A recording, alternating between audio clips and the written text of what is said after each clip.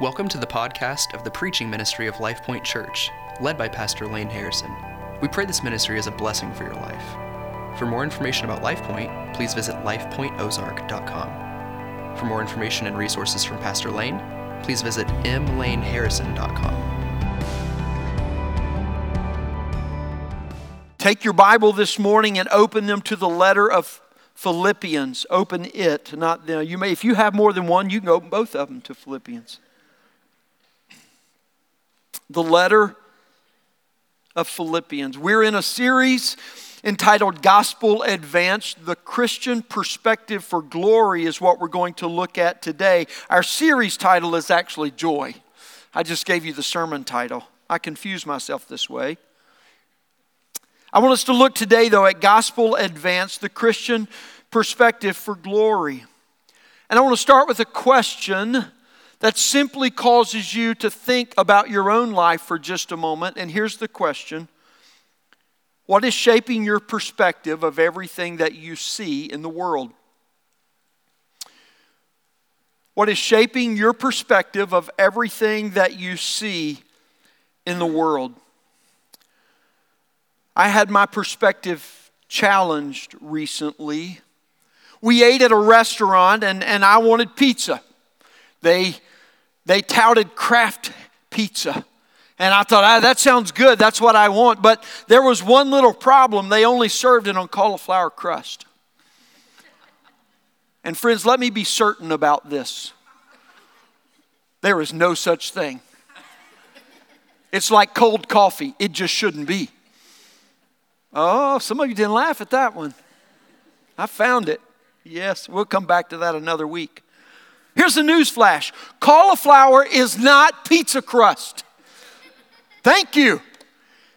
Oh man, but I ordered it anyway. The waitress guaranteed me if I didn't like it, she would refund my money or fix me something else at no extra charge. And I'm here to tell you today, it was horrible. It was horrible. Not the pizza crust. That was awesome. I ate every bit of it. I mean, every last bit of it. What was horrible is my perspective. And the whole idea that cauliflower should be pizza crust. That's horrible. Don't tell me next time. Just serve it. You know what I'm saying? I've gone back twice just to confirm my perspective. Had the same pizza. It was great. It really was. A Jesus-centered perspective on all of life is essential. It's essential for the Christian to serve and to advance the gospel with joy through their life. And I want to talk to you about this perspective today because there are threats that abound against us that want to take it away from us. So let's go to Philippians chapter 1. I'm going to read verses 12 through 18 as we begin. I want you to know, brothers, that what has happened to me has really served to advance the gospel, so that it has become known throughout the whole imperial guard and to all the rest that my imprisonment is for Christ. And most of the brothers, having become confident in the Lord by my imprisonment, are much more bold to speak the word without fear. Some indeed preach Christ from envy and rivalry, but others from goodwill. The latter do it out of love, knowing that I am put here for the defense of the gospel. The former proclaim Christ out of selfish ambition, not sincerely, but thinking to afflict me in my imprisonment. What then? Only that in every way, whether in pretense or in truth, Christ is proclaimed, and in that I rejoice. May God bless the reading, the hearing, the understanding, and the obeying of His word today. You know, we've looked at the last 2 weeks, kind of the historical trajectory of what's taking place from Acts chapter 16. And after Paul and Silas were released from prison and in chapter 16 of the book of Acts, they were asked to leave the town. But Paul actually said, we will not leave until you bring the local authorities down. And they apologized for beating us before you put us in prison because I'm a Roman citizen. Now, when that Roman citizenship card gets played, serious business gets laid down on the table. There's no other way to think about it, because in Roman rule, Roman law was built upon the Pax Romana, the peace of Rome, and they would kill you to keep the peace. You get what I'm striking at there. And so for them to have beaten unjustly a Roman citizen would not only cost them their job, but potentially cost them their life. And so they came down, the local authorities, and they apologized, and they acted so contrite because they didn't want him to tell on them. And then they asked him to leave town. And so Paul and Silas leave from there, and they come to the next city, Acts chapter 17, and the leaders there exact a bribe from them in order to allow them to preach. But in the preaching, riots break out. Here we have this same theme reappearing. Acts chapter 18, Paul goes to Corinth, where the mob ends up beating a man in front of the local authority, and he didn't even flinch. He asked for another round of soda and snack to watch the entertainment. Acts chapter 19, Paul is in Ephesus where the Jews are rejecting him, but again it ends in another riot. You see, riots were one of the worst offenses against Roman law because they directly opposed the promise of the Roman government of Pax Romana. So there was a sect of Jews that were assigned, and they would follow Paul around, and they would create turmoil within the crowds and stir up riots and mobs, because they knew if they did that, the Roman government would shut Paul and them down. And that was their strategy. By Acts chapter 21, a couple of years later, Paul has returned to Jerusalem. He is arrested in Jerusalem due to rioting and mob violence. And the Jewish leaders are plotting to kill him. The Roman guards are trying to figure out how to keep him safe until they can get him back to appear before Caesar, because every Roman citizen had the right to a just trial to appear before Caesar if they claimed their citizenship against what they thought was an injustice. And if the Roman army couldn't keep them safe, it would likely cost them their own life. Listen to this. In transferring him from Jerusalem back to Rome, they assigned 200 foot soldiers, 70 horsemen, and 200 spearmen. 470 Roman soldiers were assigned to keep one man safe. What does that tell us?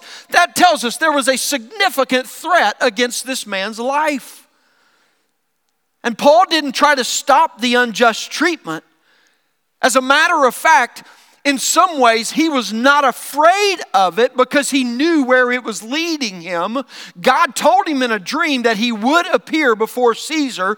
And so it was Paul's aim to preach the gospel to Caesar. He was using his citizenship to serve and to advance the gospel. He was on a mission to preach the gospel to Caesar. So once he gets back to Rome, he's kept there under house arrest. And that's where he writes this letter back to the church at Philippi, some 10 or 12 years after the church was planted.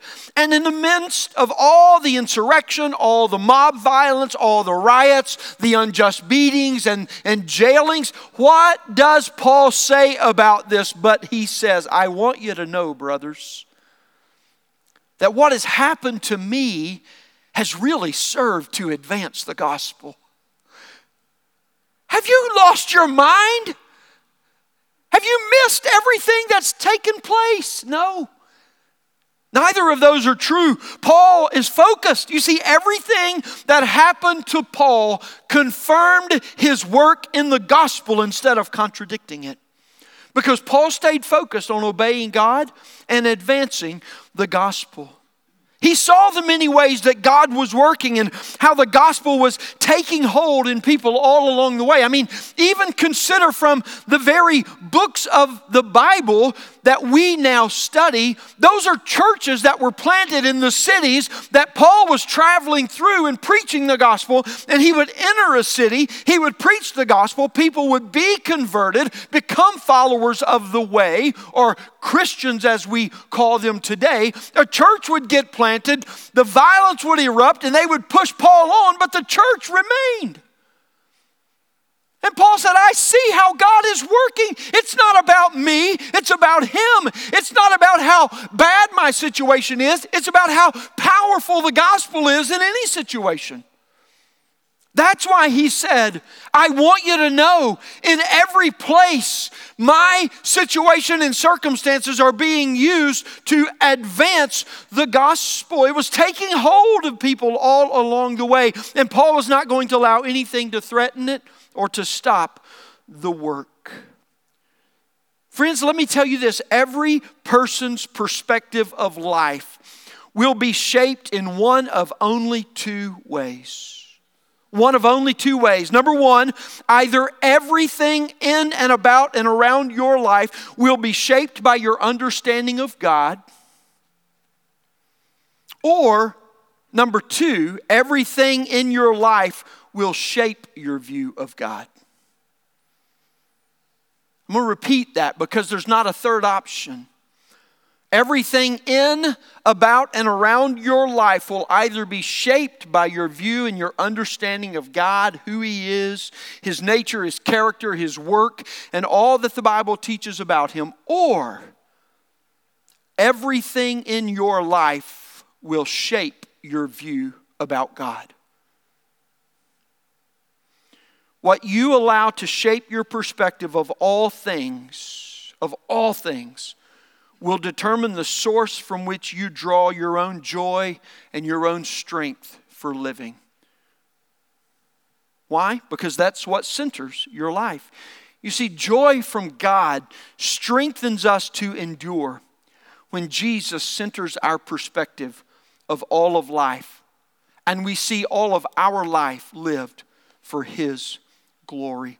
That's what Paul is teaching us here. What I want you to walk away with today is this. Christ followers hold a Jesus-centered perspective on all of life so their whole life can serve to advance the gospel. Christ followers hold a Jesus-centered perspective on all of life so their whole life can serve to advance the gospel.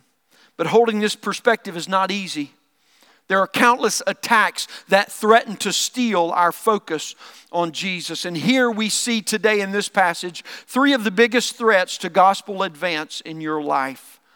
Three of the biggest threats to the gospel advancement in your life. Threat number one is in verses 12 through 14, and it is this: circumstances that are not surrendered to God.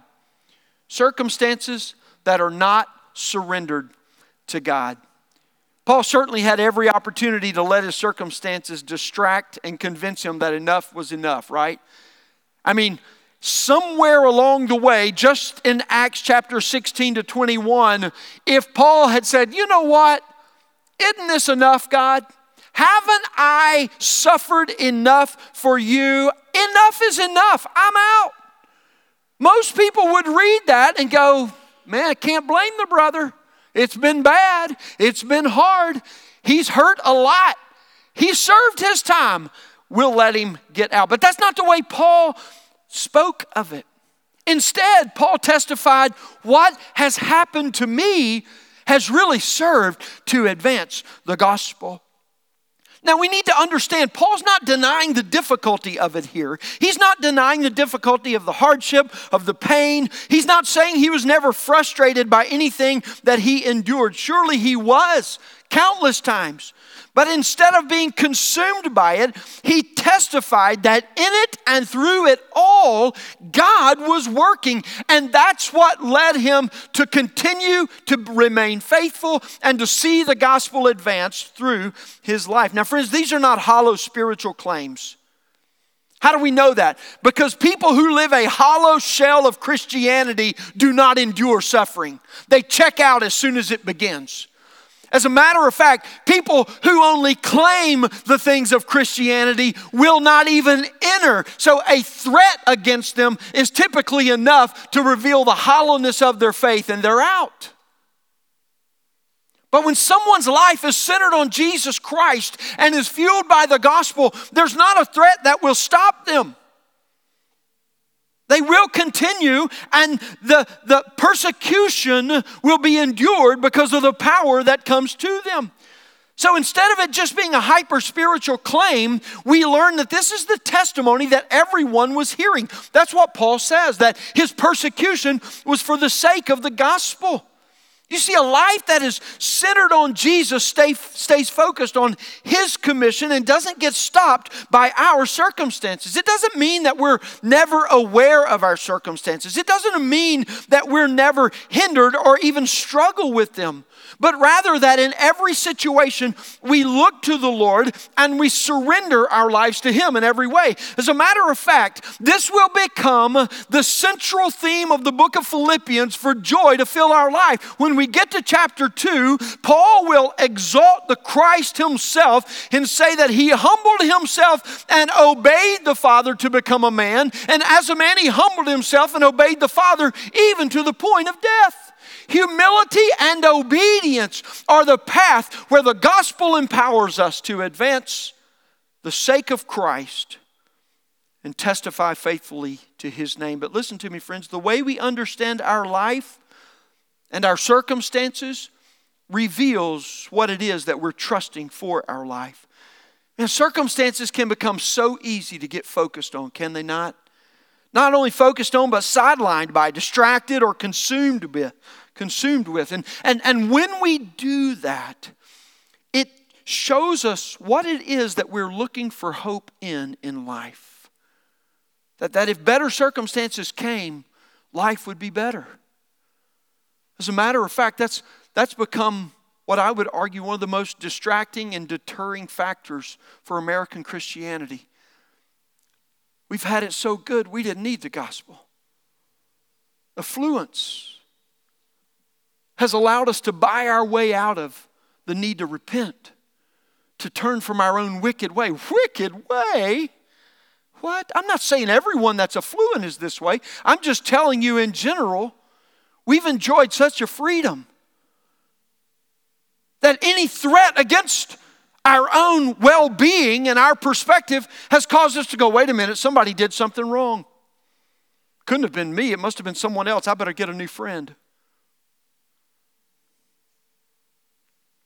Hebrews 12:2 reminds us Jesus responded to His worst circumstances by what He stayed focused on. Jesus, who for the joy that was before Him endured the cross. What was the joy before Jesus that gave Him the strength to endure the cross? The will of the Father. What is the joy set before us that gives us the strength to endure in any situation or circumstance? The sacrificial atonement of Jesus Christ and His resurrection that gives us a hope that is eternal, never fading, never spoiling. Listen to me. I'm going to say something that's going to be very difficult for some of you to receive. And I'm not saying it to be argumentative. I'm really presuming upon it to move forward through this. And I don't say it lightly either. All suffering is ordained by God.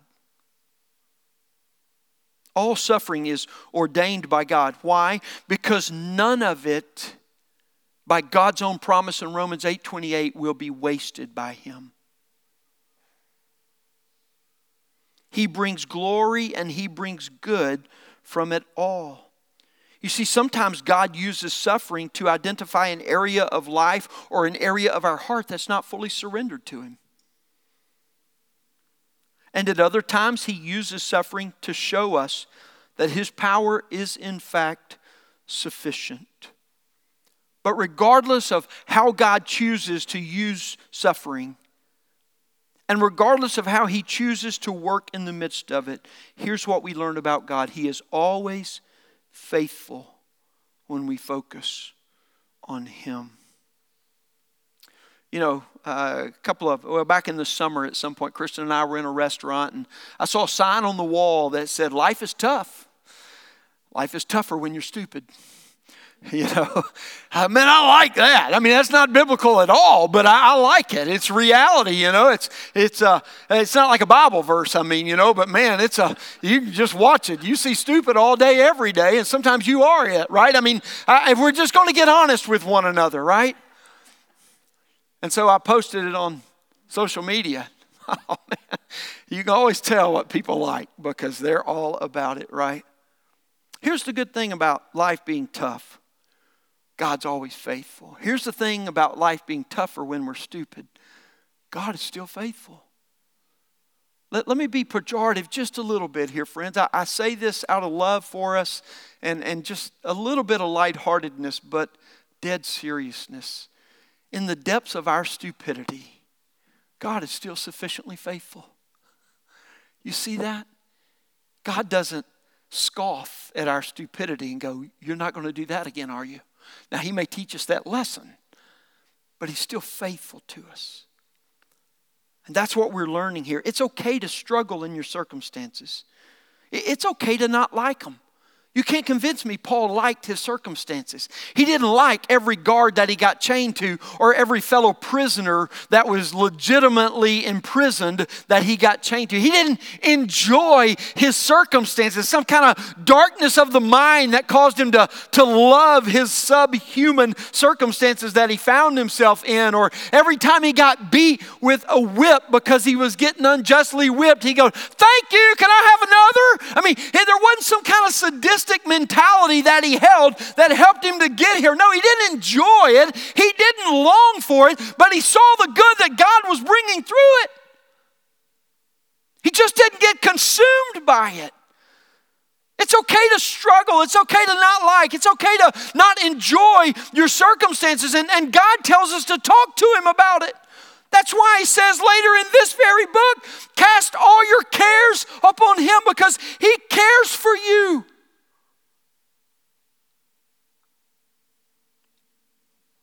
And none of these things mean that you're focused on your circumstances. But how do we know we're getting consumed by and focused on our circumstances? Here's how we know. We allow them to cause us to begin to speculate about God. I don't think God sees me. I don't think God really knows. And then we question God. Does God really care about me? I mean, if He saw what I'm in the midst of, how could He let me remain here?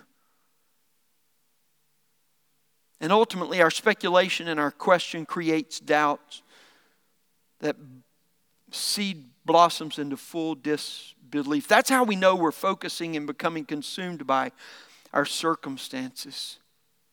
Friends, we only know the faithfulness and the joy of the Lord when we surrender our circumstances to Him. What does that mean? It means it says, God, these are as bad as I could imagine them being, and I don't even want to fathom what worse could come or be. But I will not allow them to deter me from what I know to be true of You. And we rest our heart and our mind and our life before God to work in us by the gospel. And God, if ruining me is Your plan, may the glory of Jesus Christ be made known because of it. However You want to use me, use me. That's what Paul says is a living sacrifice in Romans 12:2. Let me ask you this. When was the last time you looked and considered how the gospel was advancing through your life? Good circumstances, bad circumstances, either one, or somewhere in between. You see, we tend to only think of what our circumstances are doing to me. God, have You seen what these circumstances are doing? Instead of what Paul tells us to look at how God is using these circumstances to advance the gospel. I say these things today knowing full well that many, if not most, if not all of you are under severe circumstances, threats, you might say, against your livelihood, against your well-being, against many different aspects of your life. And my question to you is, are you only looking at what they may do to you? Or are you asking God, show me, Lord, how you can use my life in the midst of this to advance the gospel. Paul's circumstances had a distinct effect. It tells us that it became widely known that his imprisonment was for Christ. How did people know this? Because Paul told them this. No. I'm innocent. And they're all like, oh yeah, he's innocent too. The joke that I've heard is that I've never been in jail. So you know that about me now. But it's my understanding everybody in jail and prison's innocent.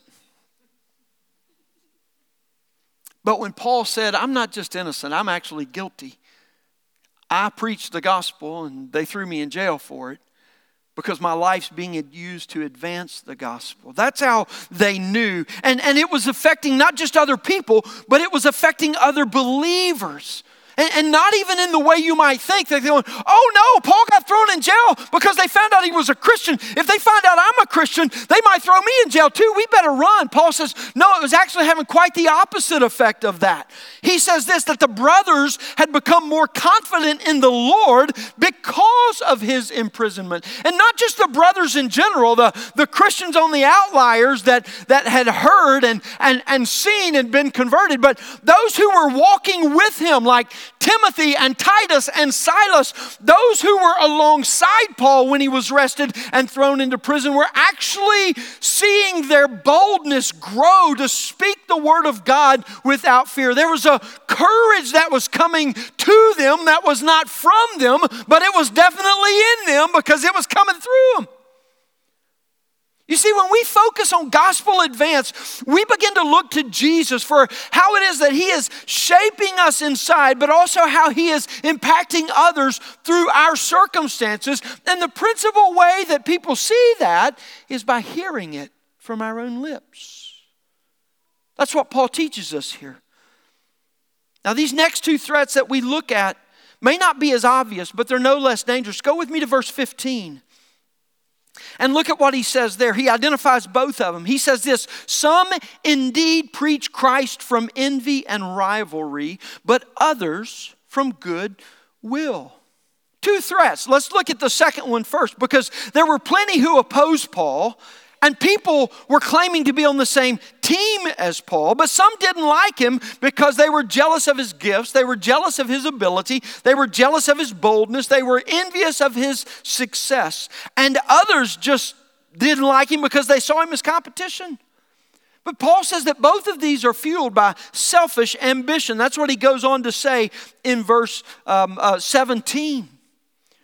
And they reveled in his hardship because they thought in some way that helped them. Here's the second threat I want you to see. Threat number 2 is competition in what you do for God. Competition in what you do for God. You see, some people wanted to compete with Paul for no other reason other than selfish ambition. And these are the people who were supposed to be on the same team. Things go really bad when people on the same team compete against each other. Right? I mean, in the simplest of competition, we understand that. Do we not? And that's what Paul's talking about here. They claim to do the same work, but their focus was less on the work and more on how bad Paul's circumstances could become. Every sermon they preached was to make them look better and to make Paul look worse. And every encounter that they had was simply to build themselves up by tearing him down. Isn't it interesting how often we can think that it elevates us when we break somebody else down? And just simply by them going lower, it makes us feel higher. No limit or amount is ever enough for these people, Paul said. The worse his circumstances became, the better they considered their success to be. They were so focused on self that seeing Paul destroyed was far more of a priority than seeing people converted or the gospel advanced. And Paul said it was because of selfish ambition. Self-ambition caused them to measure their success by celebrating Paul's suffering. Man, doesn't that make you just want to go, what kind of sordid, dark, demented mind did these people have? But wait a minute, don't say that yet. Why? We so easily get distracted by the same threat when we lose focus on Jesus and lose focus on serving his gospel. And I know you might say, but I'm not a preacher. How could this affect me? Well, here's how. It's no different for every Christian. You feel threatened. You feel insecure about some role in life, some accomplishment, or some situation. So you measure yourself against someone that you see as much better than you. See, this is how it becomes all too familiar and personal. And every time they stumble or fall or even have a struggle, you feel just a tinge of celebration in your own heart. And the area of life on which this centers in you can be used to identify what it is that's most desired by you, or if you flip the coin over, where it is that you're most insecure in your life. Let me give a couple of illustrations. These are only two. They're definitely not cumulative, but they are two. Take a young mom who's envious of other young mothers because she perceives them as better than herself. Why? Because of what she's built up in her mind about them. Or in our day and time, because of the perfect reality they've posted on social media. Like the whole social media depression that psychology today is identifying is this threat of competition. That's all it is, friends. And it's not just about young moms. It's about every stage and age of life. It's not just affecting young adults. It's affecting anyone who's actually on social media or who's hearing about it. It's being fueled by that. And it could be a person who enjoys it when a coworker makes a mistake because they feel threatened by that coworker. And man, when that coworker makes a mistake, it's like they get pulled out of the way a little bit and the lane to success and advancement is just a little clearer. You feel that little bit of celebration in the heart. You're competing, friend. You're competing. This pattern gets repeated in any aspect of life. Where you feel insecure, where you feel insignificant or you feel insufficient. It might be in looks and appearance. It might be in smarts and intellect. It might be in ability or gifts or possessions or position, whatever it might be. And the problem is not how good they are. The problem is not even how bad you are, but rather the problem is where you perceive yourself in regards to how it is you see them. I don't know if you heard what I just said. The problem is in your mind. It's in your perception. And the issue is simply this, that your identity and your significance are not surrendered to Jesus, but you're trying to build and make something of them. The person you compete with in your heart is not the issue. They're only the object of your envy and your jealousy. If they go away, you will quickly find someone else to attach your target to. And this pattern repeats itself over and over because your heart is set on selfish ambition and consumed by some unmet need, some ill-formed desire, or some ill-conceived imperfection in you. And listen to me, you do not have to make any improvement in order to advance. As a matter of fact, it is so deceiving, it's actually better when other people stumble, fail, or suffer. You enjoy it more. A little bit of advancement, you're able to excuse that. It's not really that great. It's not that far. It's not far enough. It's not as far as I wanted to be. But man, when somebody else suffers, fails, or stumbles, you're like, oh, thank you. I know that's a little bit of an exaggeration, but I think you know what I'm pressing on here. You consider better about yourself when you consider what is bad happens to someone else. And when self is the focus, envy and jealousy fuel you because selfish ambition is killing you. Therefore, you must compete. Compete. Now, he goes straight from that to a third threat, which is very near to competition, but it has a distinct expression to it. Threat number 3 is comparison in how you serve God. Not just competition in what you do for God, but comparison in how you serve God. Paul says of the second kind of person, some preach the gospel from goodwill. And they do it out of love. They don't have any ill will towards me. They're on the same team, and they know that I am put here for the defense of the gospel. They actually appreciate my ministry, even though we're not directly associated with one another. But here's where the threat comes in. It's not so much against Paul, but it is against the one who is being consumed by comparison. You see, this group served in agreement with his work, not alongside him, though. And the threat is this: it's the way they see Paul affects the way they see themselves. Paul always has a little more success. He has a little bigger platform, a few more followers, a bigger audience, or better results. And here's how demented this gets. Here's how darkened we get in our thinking, that people look at the situation that Paul finds himself in and they ask of themselves, why is he always the one to get noticed? Why is he always the one to get arrested? Why don't I ever get arrested? I preach the gospel. Why didn't anybody ever listen to me? I've never been beat for preaching the gospel. Seriously. You see how dark that is? But we don't think about it that way, because we are so consumed with comparing ourselves with what we think we want or are supposed to be. It's so twisted, and you know that, but you still feel a certain way about yourself because of it. You don't hate the other person. You don't celebrate their suffering because of this. Often quite the opposite. You often love them greatly, and you even admire them. But the problem is you admire them too much. You don't loathe, you don't hate them, but you do loathe yourself for the way that you see yourself in light of them. And you see, comparison is a killer, because your focus is on how you compare to others instead of your faithfulness to Christ. And you're never satisfied, and you only know a joy that is a false joy because you never measure up to you. So how can somebody be so cruel to themselves? Oh, friends, sin is nothing but cruel to us. Comparison kills because of what you believe about or how it is you think about yourself. And the infection of comparison will not allow you to enjoy good. Why? Because you don't think you're worthy. You have too much improvement to make. You have too much work to accomplish before you sit down and rest and enjoy anything.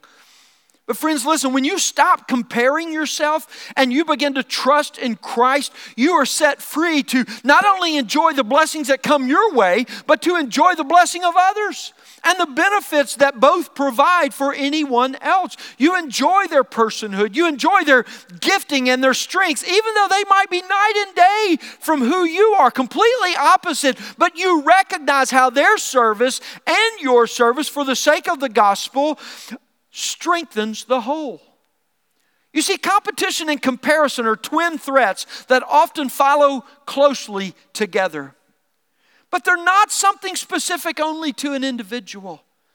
You don't struggle with that just because you are who you are. You struggle with that because of the nature who people are, sinful. It's not just your weakness, it's sin manifesting itself in you, and it begins in the mind, consumes the heart. Why? Because when the sin is ruling mind and heart, it can stop you from anything or start something that's not productive and good and healthy for you. When you fail to rest in God's love by faith, whether you believe it or not, whether you go, how much does God love me? I can't believe why He would love me so much. But He does. And so I will rest. But when you fail to rest in God's love, you always live striving to get ahead of others. When you refuse to trust God's grace for, shall I refer back to my original illustration? When you refer to accept God's grace, forgiveness, and cleansing for your own stupidity, no, God, I did that one. I was stupid in that one. Listen, you need God's grace not only for sins against you, but sins that are on you. You're always measuring yourself against those you think have it all together, and you hate yourself because you don't have it all together. It doesn't matter how much not together you hear from the others. You just won't hear of it. It's not as bad as you're not together.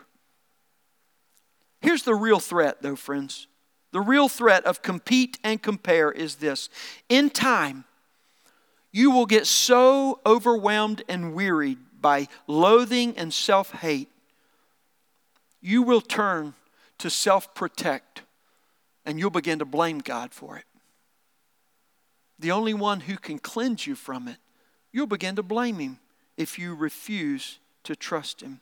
You see, competition and comparison are both rooted in self-centeredness, and they're only conquered by repentance and submitting yourself fully to Jesus, to center your life on obedience to Him by faith. When your identity rests in Jesus, insecurity, insufficiency, and insignificance die by the forgiveness, by the cleansing, by the hope, and by the joy of the gospel that comes into you.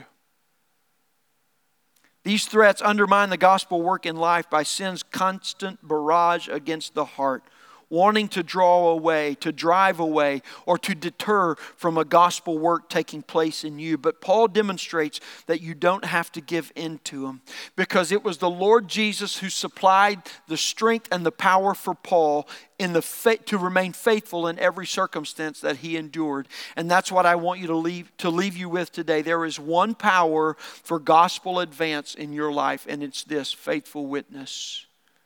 Faithful witness. Against every threat, Paul held a gospel-focused perspective of both how it was God was working in people and how it was the mission of the gospel was advancing through their work. So he continued to preach and to share the gospel so its power would continue to work. You know why Christians ought to share the gospel, especially in the worst of circumstances? Because when you begin to hear yourself say it, it deepens and strengthens its reality and presence in you. When you tell someone else about the goodness of God in the midst of adverse situation and circumstance, you're actually going to begin to deepen and strengthen your own faith in it. You know what? That's right. Oh my goodness, I need to listen to what I'm saying. You've had those moments, right? When you need to take your own counsel. That's what it does, friends. One commentator says this about it: this passage shows that when our joy is connected to advancement of the gospel rather than to our physical condition or to the responses of other people to us, it remains firm even when circumstances stand against us. You see, the power that Paul shared and the power that Paul was serving with his life was the very power that he was living from in his life. And sharing the gospel was the power that advanced the gospel in all circumstances, at all times, and through all people. He didn't wait for the right time. He made every time about the gospel.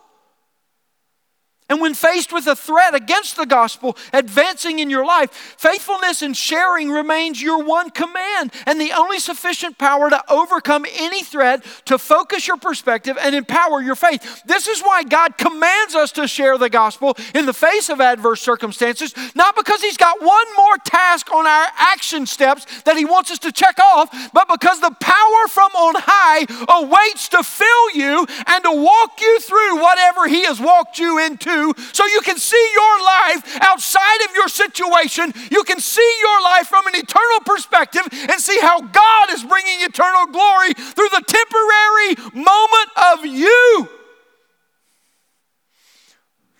And you can say, I want you to know, brothers and sisters,